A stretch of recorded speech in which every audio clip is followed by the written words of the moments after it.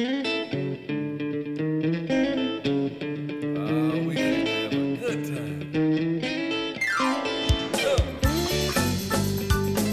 This podcast is presented to you by Passion Church, the Desoto County campus, the fun church in Horn Lake, Mississippi.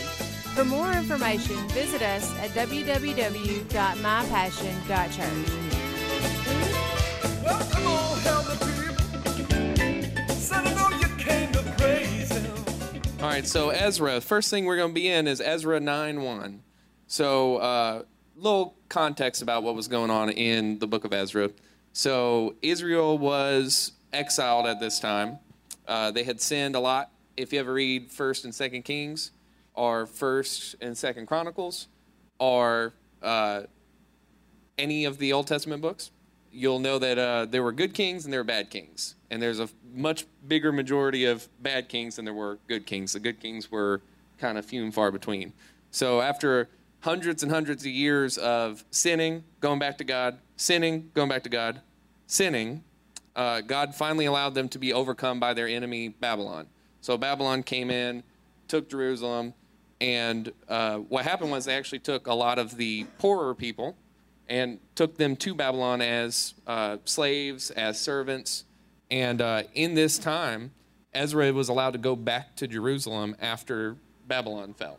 So I know this sounds like a lot of historical stuff that doesn't make sense, but it's kind of important for what the scripture says. So another thing, Ezra was a scribe and a priest. So he actually wound up leading a group of 50,000 Jews back to Jerusalem. So it kind of went like this. Ezra was allowed to return, and he brought a bunch of Jews with him to restore the temple of the Lord, to restore the city of the Lord. And he did this because he felt like God was putting this on his heart, right? He was in anguish because his city, his home nation was in ruins. So he was allowed to go back. And when he went back, we're going to be in Ezra 9:1. That's where we're going to start. They had a lot of things they had to do. So they immediately started building the wall around the city, and they started building the temple. So the temple was where they went and worshiped God, right? So that was like priority. So about the end of when they were rebuilding the city, Ezra 9:1 tells us, when these things had been done, the Jewish leaders came to me and said, many of the people of Israel, and even some of the priests and Levites, have not kept themselves separate from the other peoples living in the land. They have taken up the detestable practices of the Canaanites, Hittites, Perizzites, Jebusites, Ammonites, Moabites, Egyptians, and Amorites. So they did all the ites. And was it good? So Israel had this perpetual nature. They kept going back to sin over and over, right? In Kings, 1 Kings, it tells a story about how Israel was supposed to be governed by God, but they wanted to be like the nations around them. So they wound up begging God to put a king over them, and he told them, if you want a king, you're going to have nothing but trouble. And they said, okay, that's fine. And I do that a lot, by the way. I'll ask God for things, and he's like, well, I'll let you do that, but it's going to be a nuisance. And I'll be like, fine, that's fine, because I want to do what I want to do, right? So in this moment, Ezra was the guy that God had picked to go back to Jerusalem and reestablish the city, reestablish the temple, and teach the people what the Word of God was saying. In this particular verse, it came to his attention that the people had sinned in a way that they always sin. So if you don't know why it's such a bad sin for the Israelites to have intermarried, that's one of the main commandments that God gave to Moses and gave to the people early on, before they were even in the land that God had given them. And the reason is because as they married into other peoples, they married into other cultures and other gods. So it wasn't like today where, you marry into families. Well, it is a little bit. You marry into families and you take their customs, right? But back then it was like really big. It was like you take their customs and their religions. And everyone had their own sets of gods. Every household had their own idols. So this was a thing that happened to Ezra. Ezra had been through a lot. If you ever read Ezra and Nehemiah, you know that the nations around them were trying to shut them down and say that, they're trying to rebel against the king. And all Ezra was trying to do was just worship. He was trying to worship God and do what he felt like God put him there to do. So then he gets brought with this, hey, the people have sinned in a very old way. So what's the first thing we do when we sin? Ezra could have, and what he wound up doing was, we'll flip over in a little bit over to Ezra 10. Ezra 10, 1 through 4. While Ezra prayed and made this confession, weeping and lying face down on the ground in front of the temple of God. So he's just like broken because he was here to try to establish, this reconnection between the Israelites and God. And what happened? The Israelites broke that connection. So what's the first thing we do when we sin? I think, speaking of experience, that's really what most of what I say tonight's going to be is just my own experience. So if it sounds dumb, that might be why. But from experience, when I sin or when I do things that aren't smart, like I have a good example. God gave me this because God has a sense of humor, okay? Coming home from work, leave straight out of work, work at Sam's Club part-time. Head out of the parking lot, someone's coming straight at me. And I don't move because I'm going up, the arrows in the parking lot. I'm going up the up arrow. They're coming down the up arrow. So I'm not moving. I'm going, right? So I'm going. Well, she's going.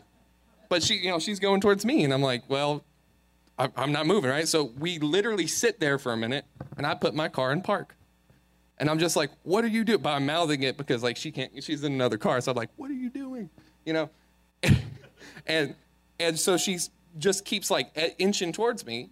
And I'm like, what am I supposed to, I'm not going to do, I'm doing the right thing. You're not doing the right thing, right? So anyways, I wind up backing up, and she, does that on her way past me, and I just want to, you ever just want to follow people just to scare them? You ever want to, I'm not saying in a weird way, I'm just saying not do anything, just make them think, yeah. There's too many people nodding their heads, actually. That kind of makes me nervous. But so that's an example of something where I felt kind of embarrassed because how should I have handled that? I have no idea. But I definitely didn't want to tell anyone that had happened because it makes me look like a bad driver, and it also makes me look like a psychopath. Because, well, that's why I say, right? I was trying to do what was right. This person was doing what was wrong, and in the end, one of us had to give, right? Well, I was still doing what was right. I didn't do wrong by letting her go around. I just had to let it go. So that's something that God just taught me right now, 20 minutes ago. But it's an example of the things that I do that I'm like, I would rather just run away from instead of actually handling, right? So this was an age-old tale for Israel. They do that a lot. They would repent. There'd be a good king come up, and they would reestablish the law of God, and then they'd have a bad king come up, and he would destroy the law of God, and it'd be 10 times worse than it was before. So in Ezra 10, 1 through 4, we already read a little bit of it. He's praying and making a confession, weeping and lying face down on the ground in front of the temple of God. And a very large crowd of people from Israel, men, women, and children, gathered and wept bitterly with him. So it wasn't just Ezra, it was the people. And in some versions, it even says the people who have committed this. So it was some of the people that had even sinned, gathered and wept bitterly with him. So in verse 2, this is a verse that God just showed me a couple months ago, and just something clicked in me when I read this. Then Shechaniah, a guy you'll never hear about in the Bible anywhere else, son of Jehiel, a descendant of Elam, said to Ezra, "We have been unfaithful to our God, for we have married these pagan women of the land. But in spite of this, there is hope for Israel. Let us now make a covenant with our God to divorce our pagan wives and to send them away with their children. We will follow the advice given by you and by the others who respect the commands of our God. Let it be done according to the law of God. Get up, for it is your duty to tell us how to proceed in setting things straight. We are behind you, so be strong and take action." So something I think God is speaking into me is I get to be a Shechaniah type guy. I get to tell people, hey, you are a man or a woman of God, and it's time for you to stand up and take action. Notice there, this is a moment of sin, right? The people have sinned, and no one said, hey, you should really just crawl in a corner and act like this didn't happen. There are people that probably want it to, and we'll read about a few people that actually didn't want to make a plan. right? But Shechaniah tells Ezra, be strong, take action. We'll follow the advice given by you. Let it be done according to the law of God. So Ezra took action based on the word of God. So the tendency of what we wind up doing when we sin, or like when I drive really bad, we tend to run away from it and not make plans. I think Christians are really bad about making plans because I think we tell ourselves that God's plans are higher than our plans, which is true, 100%. But also, if your plan is to not have a plan, you succeed. Yeah, if you have no goal, then you have achieved your goal. Right. I don't think God wants us to have no goal. It's like in this situation, Ezra his goal could have been just like laying in grief. That's what he did. That was his initial response. He laid in grief before the Lord, and he could have just stayed there. He could have never got back up. But I don't think that's what God wanted him to do. He still had a job to do. He still had to rebuild the temple. He still had to rebuild and try to restore that connection to God through Israel. So that's something we have to do in our own lives. We have to seek God's counsel in our planning. The Christians that don't plan are not acting biblically. They're just running from things. Again, from my own experience, that's what I'm speaking. I'm a bad habit of, I know God's going to figure things out for me, which means I don't plan things that are 100% in my control to plan and that God probably wants me to plan, right? So in Ezra 12:13, this is after they talked a little bit about what do we do now? The people have sinned. Now we need to be restored to God. So what do we do? The whole assembly raised their voices. This is Ezra 12:13, and answered, yes, you are right. We must do as you say. This is after Ezra told them what the word of God said. Then they added, this isn't something that could be done in a day or two, for many of us are involved in this extremely sinful affair. And this is the rainy season, so we cannot stay out here much longer. So one thing that stood out to me there's another verse in 12 that says that the people were shuddering because of the seriousness of the matter and because of the weather. And just something about that made me go, it's a very human thing to shudder because of the weather. But if you can imagine, if we were all in an assembly out in the elements talking about this great sin that we have to take action of, right? How would you feel? This was not a fun event. This was not a gathering of, a town hall. This was like, yeah, exactly. This was like people were in mourning and trying to figure out what to do. And the weather was bad. So the people of Israel realized this was too big of a job to do all at once. That's something that God's showing to me as well, that most of the things he's put in my heart to do and to pursue, I want to do right now. I want to do yesterday. And many things that I'm going to do, I'm not going to do until I'm probably long gone. You know what I mean? Like, it's going to be 50 years, maybe, if I make it. My driving, we'll see. We'll see. So they realized it was too big to do all in one day. So they came up with a plan, right? So Ezra 16, I'm sorry. I said Ezra 12, and I said that to Pastor. It's Ezra 10, 12 through 13. I wrote that down wrong. There is no Ezra 12. So if y'all were looking for Ezra 12, y'all either passed or failed the test. So in Ezra 10, 16 through 17, it says, so this was the plan that they followed. Ezra selected leaders to represent their families, designating each of the representatives by name. On December 29th, the leaders sat down to investigate the matter. By March 27th, the first day of the new year, they had finished dealing with all the men who had married pagan wives. Now, the plan, I skipped a few verses, was to send away the foreign wives and their children. Not an easy task, right? It wasn't just as easy as, hey, don't see that woman anymore. It was, they had families. They had property, and they had to send them away and not see them again. It was a big deal. But if you notice the dates in that verse, December 29th, the leaders sat down to investigate the matter. By March 27th, that's 3-ish months, right? The first day of the new year, they finished dealing with all the men. So in 3 months, they dealt with an issue that it has wrecked Israel. Keep in mind, this is one of the big sins that Israel keeps committing, and that's why they're currently exiles in a foreign land. So in 3 months, they solved it. Why? Because they're so like smart men? Why? Because Ezra was such a good leader? No, right? They had such a good plan, right? Well, the plan was they went to God and they came up with, how do we set this right?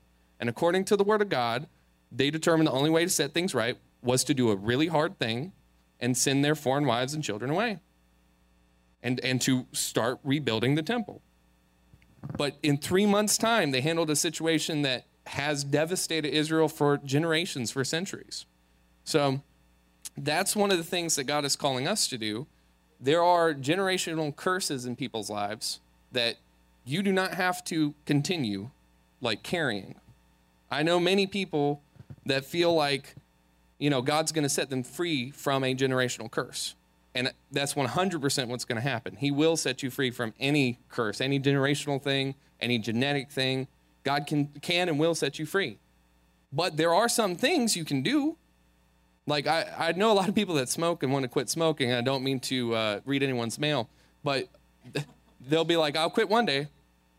And it's like, well, what's your plan to quit? Well, I mean, one day I'm definitely going to quit because, you can't smoke forever. You're right, you can't. But what's your plan? Like, how do you get to where you want to go? So I have a couple steps, 4 steps that we can do to plan with God. And the most important part to realize here is this is not self-improvement. And it's not, visualize your goals and who you want to be, like what car you want to drive in 5 years. It's not that. Right? Because like many Israelites, many kings had done that in Israel. They had done their best job, and a lot of them worked. King Hezekiah comes to mind. He was a good king, but he didn't follow God with a whole heart. Because what happened was one day he came up with this really cool plan. He's going to attack the Ammonites, his enemies, and steal their battering rams, steal their building materials while he's distracting them in another battle, and then use their own building materials to build up his kingdom. Very smart. Not God's plan. So God sent a prophet to Hezekiah and said, hey, that was not a good idea because you did a cool thing, but I was going to have you destroy your enemies. They were never going to be a problem ever again. And now what happened with Hezekiah was he actually imprisoned the prophet that came and told him, hey, you sinned. And I've preached this before, too, how the same thing happened to David many times. Prophets would come to him and say, hey, you sinned against God. And David's response usually was to repent. It wasn't always immediate. It wasn't perfect for sure. David did a lot of messed up things. But his first thing was normally to accept the conviction of God and accept that God was trying to help him, discipline him, and not, punish him needlessly. So the 4 steps to planning with God. Step 1 is the most important thing. If you don't have this, everything else doesn't matter. Everything else is a self-help thing, and that can be as successful as you want it to be, but it's not going to get you to where God wants you to be. I believe God has created every one of us for a specific purpose, and that we all have something in us that only He put in us. And I don't think you can achieve that at all without God. So step 1. The purpose of mankind, like the purpose, the question, like, what's the purpose of life? I'll tell you, it's really easy. The purpose of life is to love God and worship and enjoy Him forever. That is the purpose. It's not one of the purposes. It's not the number 1 purpose, and then there are 10 more. That is the purpose of life. Everything else should support that purpose. So even my job, I shouldn't say anything, my boss is in the room, that I may not be passionate about, right? But even my job supports the purpose of loving God and worshiping Him and enjoying Him forever. We were created to be known by God. I said this in jail recently. I was preaching to them and I said, do you know why you were created? You were created because God wanted you to exist. Like, that's it. He just wants to know you and to be known by you. And they all looked at me like, because it's kind of a hard concept, right? It's like He wants you so much that, and He knows you better than you know yourself, that He just wants to know you. Like, that's the whole point, is just to have that relationship with Him. So The beginning and end of all things is in God himself. If we do anything outside of God, it ain't in the right direction. My friend Rob, that I do a lot of my passion with, we film, and that's my passion in life. He says a lot of the times, like, if God has given you a direction and he says travel north and you find yourself going this way, well, that's obviously not the right direction. There's a lot of things you can do, and God's shown me that a lot in my own life. I've done a lot of jobs in the last 10 years. I shouldn't say it again in front of my boss, but I've done so many things that you would think is just like, I'm a crazy person. Like I'll tell you some of the things I've done. I'm a dispatcher. I'm a certified medical emergency dispatcher. I worked in a toilet paper factory for like 2 days filming. I worked at Chick-fil-A doing graphic design. I worked at Rite Aid, not doing graphic design. I'm a part-time optician. I guess they let me say that. Lots of things. I've done so many things on film sets that I can't even tell you all the places I filmed. I filmed on a plane, on a boat, in cars, in many cars. Have not done a train yet, but maybe soon. Oh, where? I filmed in a rowboat, but not in a kayak yet. And you might think, well, that sounds like my life is very unfocused. Well, in a way, yeah, a little. It's a little bit. But in another way, God has allowed me to amass a lot of different talents that I never wanted to seek out. And now the passion that God has put in my life is for film. And as I pursue that, as I go in that direction, I've now have a lot of cool tools that I can use to pursue that passion and to maintain relationships with other people. So the reason I tell you a lot about this is because as we go through these steps, I want you guys to think about your own walk. And I don't mean like like you leave here tonight and then you're completely different. The goal is you will be different. God will create a new creation in you. And this is, of course, for if you're already saved. If you're not saved, as I said, there is nothing outside of God. There's nothing you can do to achieve anything. This is within God, within his love, within what Jesus did for you. I believe God wants us to make plans to be the man or woman that he created you to be. So some people wander through life without any real direction, and I am this person. As I told you, I have many jobs, and I still don't really know what I'm doing, right? Some people try to plan their life through their own strength down to the last second. I'm also this person. Most of you are both of these people.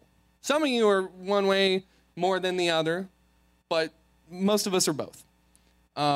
We have to acknowledge the purpose of life, which is, you can say it, it's all right. You can talk over me. What's the purpose of life? Anyone?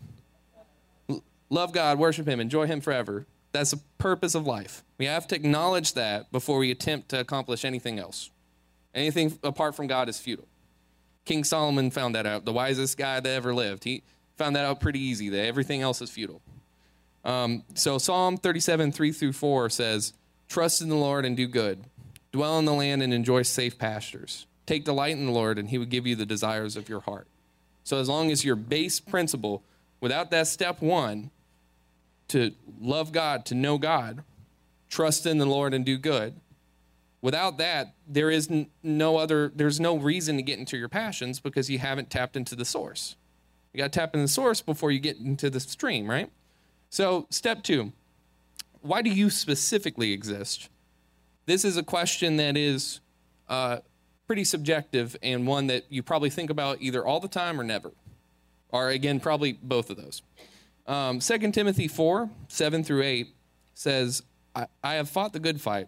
I have finished the race, and I have remained faithful. And now the prize awaits me, the crown of righteousness, which the Lord, the righteous judge, will give me on the day of his return. And the prize is not just for me, but for all who eagerly look forward to his appearing. So, what is your race? What are you supposed to do specifically? So we know the core, we know the basic principle, right? We exist to know God and be known by him. That is the core. There's a second part. Why do you specifically exist? I'll ask you, what makes your heart rate go a little too fast? A good example is, I have this fancy smartwatch, that tells me when I'm exercising.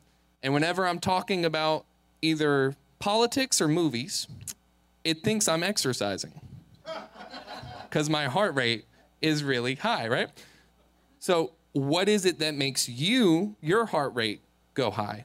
What is it that makes your heart pulse? And I don't mean in a like, politics might be like an irritation way, but I mean more of a like, for me, movies. I talk about movies, and people probably tell you I'm a different person. I'm way more dynamic when I'm talking about movies or Jesus, right? Because that's the two things that's like the blood flowing through my veins, right? So what is it for you? There are people that I know in my life that feel like they don't know their purpose, but you're never too old or too young to start asking God what specifically he wants you to do. There are a lot of people that don't actually know the direction, like specifically what they're going to do. I mean, everyone hears about in the film community about Morgan Freeman. He didn't start acting until he's in his 40s. And everyone knows his name, right? There are very few people in this room that don't know who that is. My mom might not know who that is. I don't know. Oh, she knows. Okay, that's good. That's good. But yeah, so you're never too old or too young. So the only excuse is the ones that you're making. That God does not know the barrier of Moses was 80 when he was called. So God does not know the barrier of, oh, you're too old, you can't do it. That's a you thing, not a God thing. So are you going to God with these questions? Are you trying to figure them out on your own? When's the last time you asked God what you should be doing? And I don't mean like I ask God everything, like what I should eat for lunch, which is good. I think God wants to have a constant communication. But when do you ask the big questions? Like, am I achieving the purpose that you have put me here to do? Like, I know I'm supposed to make movies. Am I achieving that? I'm headed in that direction, right? I would really like to do everything that's in my heart to do right now, but I feel like God has given me puzzle pieces, and a lot of you will feel this when I say it. He's given me a lot of puzzle pieces, but not enough to connect them all.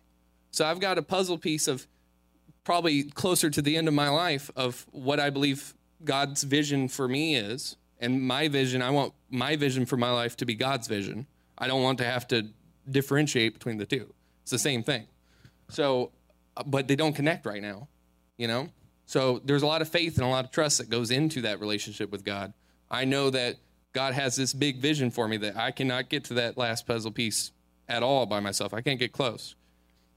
How many times have you asked God about what your path is? And if you're deviating. A lot of us, like I said, a lot of us are headed north and we deviate a lot. Why aren't we going to God and saying, hey, God, am I deviating? Am I taking the most efficient route? Because it's not bad to do the things you want to do that line up with that direction God has given you. But there are potentially better ways, and without talking to God about it, you're never going to find that out. You can't do it in your own strength. So step 3. Step 1 was, what was it? Love God. Be known by God and know God. Step 2 is going to God with your big questions. The first one, if you're taking notes, why do you exist? What is your mission and goal in life? That's the big questions. And if we don't ask God, who are we asking? If we're asking ourselves, that's the wrong person. So step 3, this one's a weird one because we don't know. How long do you have to live? That's it. And I want you to be realistic about that when you ask yourself that. I'm turning 30 and I'm having a midlife crisis. And most of y'all, yeah, that's right. Most of y'all are laughing because I'm still a baby, and that's fine. But y'all could probably relate to some of that. But whether you're 5 or 50, Psalm 39, 4 through 5, it says, show me, Lord, my life's end and the number of my days. Let me know how fleeting my life is. You have made my days a mere handbreadth. The span of my years is as nothing before you. Everyone is but a breath, even those who seem secure. So I'm not saying this to depress anyone or trigger any midlife crises besides my own. It's a valid question. How long do you think you have left on this earth? And you don't have to say it out loud, because some of y'all are going to say 120 years. And you might, but let's be realistic. And here's why we need to be realistic. where does God want you to be at the end of your race? You know, I asked you, what is your race? What has God put in your heart to race for? And I'm not talking about a job or the car you're going to drive. I want to ask you a question. The one that I get asked on a lot of job interviews. Again, something I probably shouldn't talk about with my boss in the room. Where do you see yourself in 5 years? And I ain't talking about in this earth. I mean, in the kingdom of God, what have you accomplished in 5 years? And if the answer is you don't know yet, what do you do with that question? It was step 2. You remember that? Ask God. Yeah, there you go. Y'all are paying attention. That's good. That's good. Yeah, you go to God with that. Because what we discussed before, if you have no goal, you will accomplish that goal. If you wander, yeah, God has a big vision for your life, and he has a sense of humor as well, and he has a tendency of getting you to where he wants you to be anyway. But there, as I said before, there's more efficient ways of doing it. Like, we don't have to have cold feet. We don't have to wander through the wilderness. One of my missions I know God has put in my heart, I want to disciple the way I've been discipled to the point where when I'm old or gone, I have people that speak in my funeral, even if I'm still alive, that say that I want like them to be 60-year-old Christians. And I don't mean like a 60-year-old who is a Christian. I mean a 20-year-old who got saved or got closer to God or got baptized in the Holy Spirit because of what I'm doing, because I'm pursuing the passions that God has put in my heart. A 20-year-old that has been living for God for 60 years. So I want an 80-year-old to stand up there and say, I'm a 60-year-old Christian because he was pursuing what God put in his heart. And that's what I have the desire, God has the desire for you to be. And not like I've been serving God for 60 years. Not that. I know, I've been saved since I was 16. So y'all can do the math on that, right? And sometimes I do walk around saying like I've been saved since I was 16. Like it's been a journey, and it has. But the point is like, is it worth it? What are you racing for? So, where do you see yourself in 5 years in the kingdom of God? And some of the things you can work out are like, of course, what passion God has given you. What skills has God given you? I told you, you know, I can multitask a lot right now because I did a dispatch job. Sometimes it's bad because I can't focus on one thing. I focus on 6 things.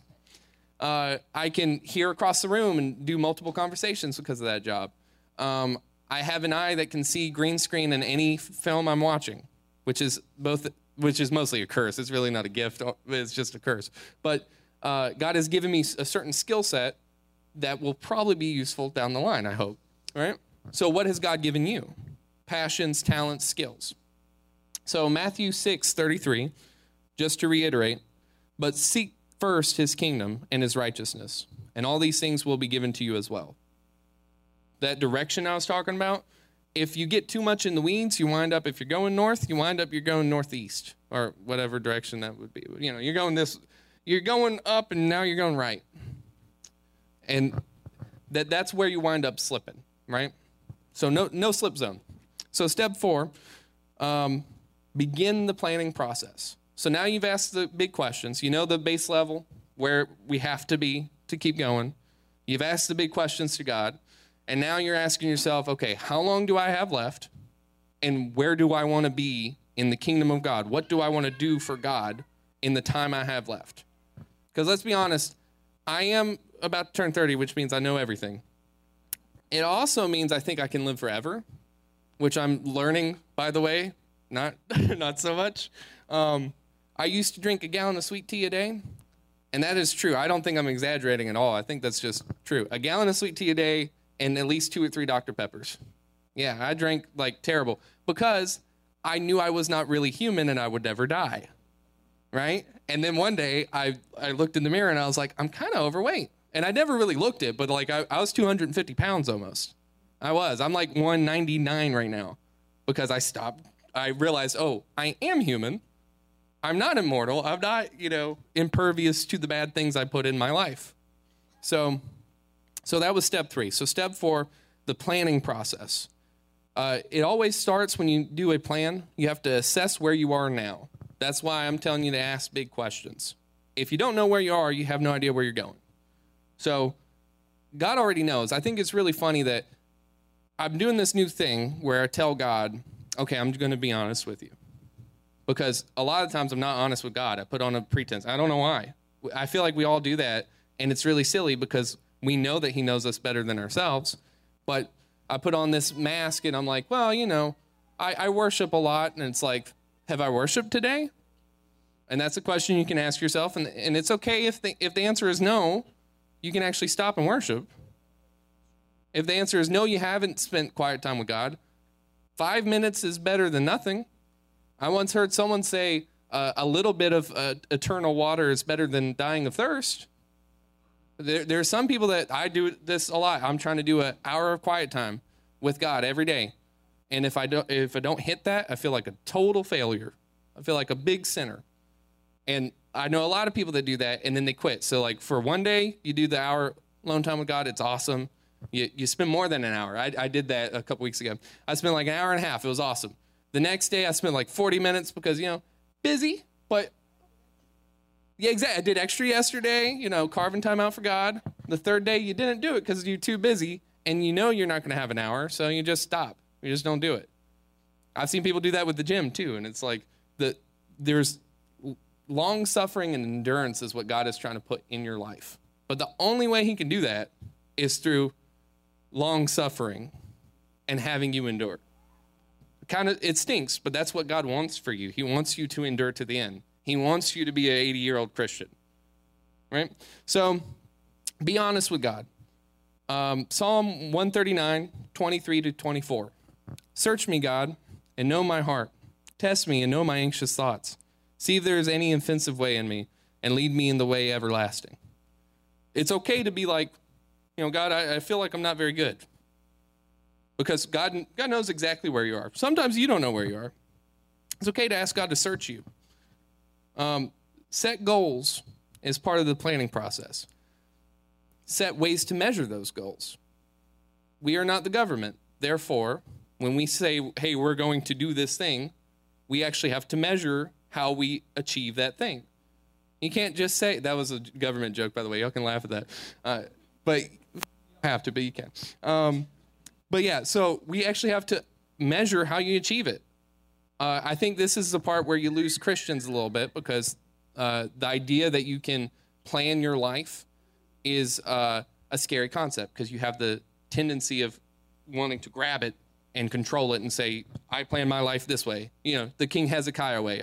I'm going to do this because it's awesome. But God is saying, hey, I don't want you to do that awesome thing because I have something better for you, right? So it's important to figure out a way to measure those goals. If you want to be closer to God, a lot of you, when you thought about where do I want to be in 5 years in the kingdom of God, a lot of you thought closer to God. How much closer? How many feet? Like how many spiritual feet closer? You can't just say closer and have no way to measure that metric. You actually have to figure out where are you now and where do you want to be. If you feel very far away from God now, then in a year, you should not feel very far away from God. How do you measure that? How do you get there? And for a lot of people, that will be different. But again, you go to God with those things. What are the roadblocks that are keeping you from doing what God has created you to do? I think most of us are fear, but a lot of us are confusion. I think that's my biggest thing. I want to do everything and all at one time, and you can't. And God actually wants you to be focused. I have that problem where I have this split attention. And I can do many things at once, and that makes me feel like I can do everything at once, but you can't. And God doesn't want you to. God wants you to focus on what he's put you here to do. But you need to think about what are the roadblocks. If it's sin, that's an easy one. Stop sinning. It's an easy one. I already established that most of us in this room are already believers, right? We've already been born again. We trust in Jesus. Just don't sin. It's really not that hard. It is hard, but it's more. It's a little hard, but you ever hear people say like, we all sin? That's true, we do. I can confidently say I have not sinned today. Can you? And here's the thing, you can say whether you have or have not. I know some people, like, I had that conversation and they're like, well, I probably did. You know if you did. It's not a mystery. We know what's sin and what's not sin. That's not a mystery. And it's okay. If you did sin, there is forgiveness. It's okay. There's no condemnation in Christ. But you have to get that roadblock out. If it's sin, that's easy. Get rid of it. If it's addiction, again, easy. Get rid of it. The harder stuff, personality and character. For instance, I don't know, there's some of my friends in the audience here. I'm kind of a lazy person. That's a character flaw. That's not great, right? That's not a great thing about my character. But here's the thing, God's Holy Spirit is stronger than your character. He can actually change your character. You are not bound by your character. So you got to think about, what are the roadblocks? Hebrews 12:1 says, therefore, since we are surrounded by such a great cloud of witnesses, let us throw off everything that hinders and the sin that so easily entangles, and let us run with perseverance the race marked out for us. You can't run if you're carrying baggage. I'm learning that. God has revealed to me that I carry a lot of baggage that I did not know I carried, which is weird because every once in a while you'll sit down with God and you'll say, okay, I'm going to take this one subject and I'm going to sit here with God. I'm not going to leave until I get an answer. You know, I'm going to do it Jacob, and I'm going to wrestle with the angel until I walk away with a limp, you know. That's a joke, too. Y'all can laugh. It's all right. I have to, but, if you could. But I did that recently. I had a very specific thing I wanted to pray about, and God revealed to me, I'm carrying around a lot of hurt. I have no business carrying it.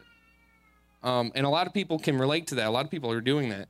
You got to run your race. You can't do that if you're held down. So another thing that is a really big thing for me is trusting God for the increase. Sometimes, in most of our lives, there are very few people this won't apply to. God's going to call you to do something that will not be immediately multiplied. It may not be multiplied in your lifetime, and you have to be okay with that. You don't have to be okay with that right now, because God can, again, He will change your character, He'll change your heart. But God will make you okay with that. You got to want what God wants for you, even if it means you're like Moses and you're 120 years old and you've been through the wilderness for 40 years and you've served faithfully as you can, and you still don't see the promised land. But He got Israel there. He allowed God to work through him to achieve a great thing. And he became the father of the Israelite faith.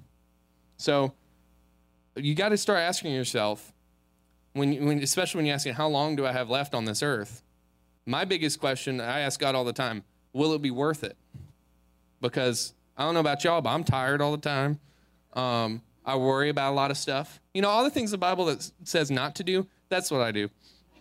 But, you can admit that, But what God wants you to do is start putting your trust in Him and knowing that He will be the one to increase. So like Moses, he saw a glimpse of the promised land. He never got to live it.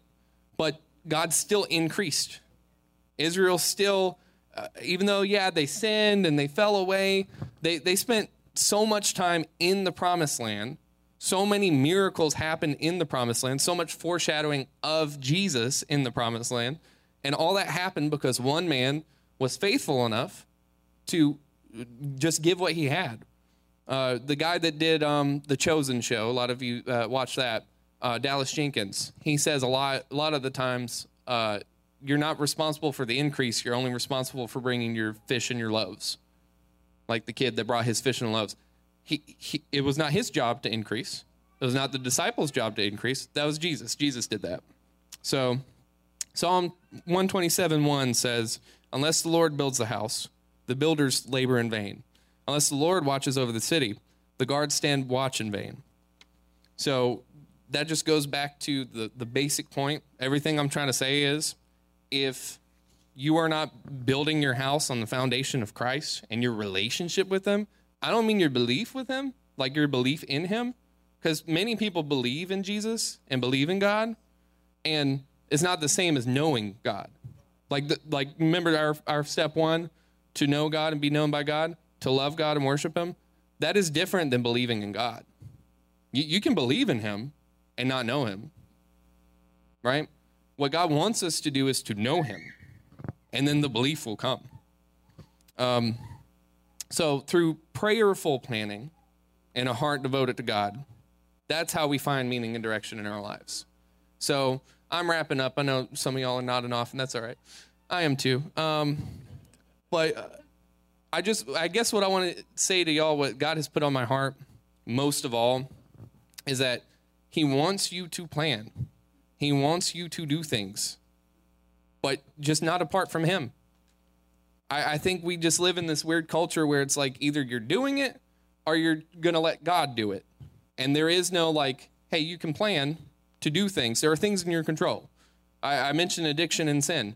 That is in your control. You can stop sinning. You can stop being addicted. It's hard. For a lot of people, that will be the mountain that you will climb, and it will be very, very difficult for you. For some of you who have been delivered from addictions, it happens overnight. I know plenty of people that that's happened to. But for some, like sweet tea for me, happened overnight. My addiction was broken. That sounds funny, but I drank a gallon. I was going to die from it, eventually I was going to. And overnight, it was broken. That ain't going to happen for everyone. There's plenty of other things in my life. Laziness is one of them. That does not happen overnight. It does not. Or in the morning when I can't get up out of bed. So the real thing is, who do you think God wants you to be? Who has he created you to be? What has he created you to do? And if you're asking yourself that, it's the wrong person. And I think I've been asking myself that since I got saved when I was 16. And I think that's part of the problem with how I've wandered a little bit. And like I said, God has a tendency of taking your wandering and still using it for his purpose and still bringing you closer to him. So like my biggest fear is probably messing up and not like going the most efficient route to what God has got me to do. But that's not God's fear. God's not afraid of that. God understands where you're going to go and how he's going to get you there. So I think we need to learn how to trust God more than ourselves and more than fear. So I just want to leave that with you, that the prime directive of life is to know God and be known by God, to love God, worship him, and be with him forever. That's the goal. So if you're in this room and you know Jesus, you have achieved your primary directive. That is good.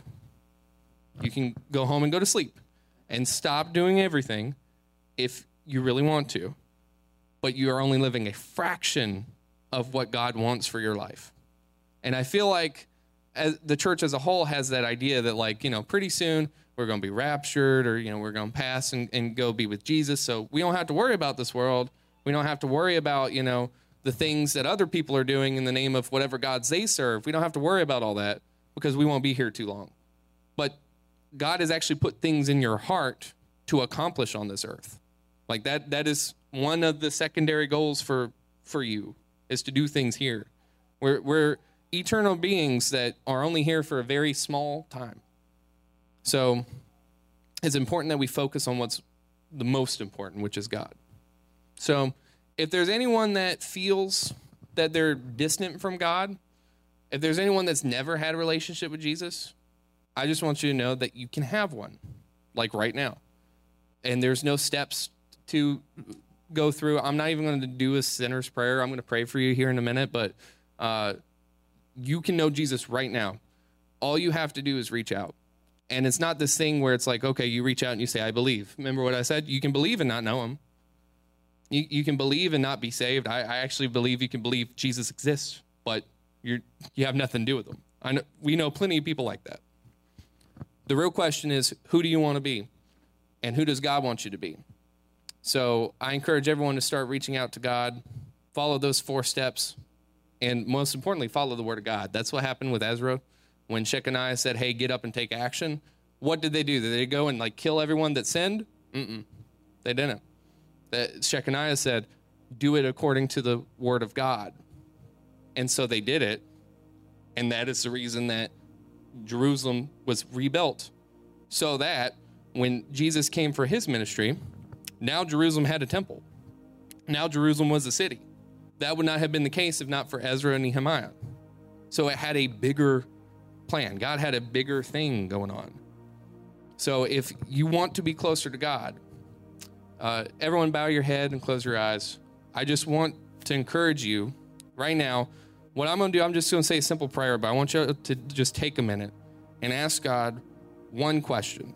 And it doesn't have to be one of the questions that I've presented you with. It can be something else that's on your heart. But I just want to take a minute, and I ain't going to say nothing. I just want you to listen, because we don't listen enough to what God is trying to say to us. We listen to what we are trying to say to God. So I want you to find one question. I want you to focus on it. I want you to give it to God and try to hear him. Cut out your own thoughts. Cut off your own feelings right now.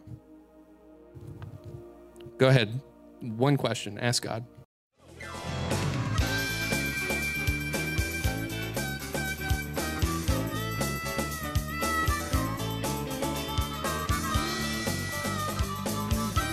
Thanks for listening to the podcast today. We hope you enjoyed it and that it inspires you to live out God's Word. For more information, visit us at www.mypassion.church.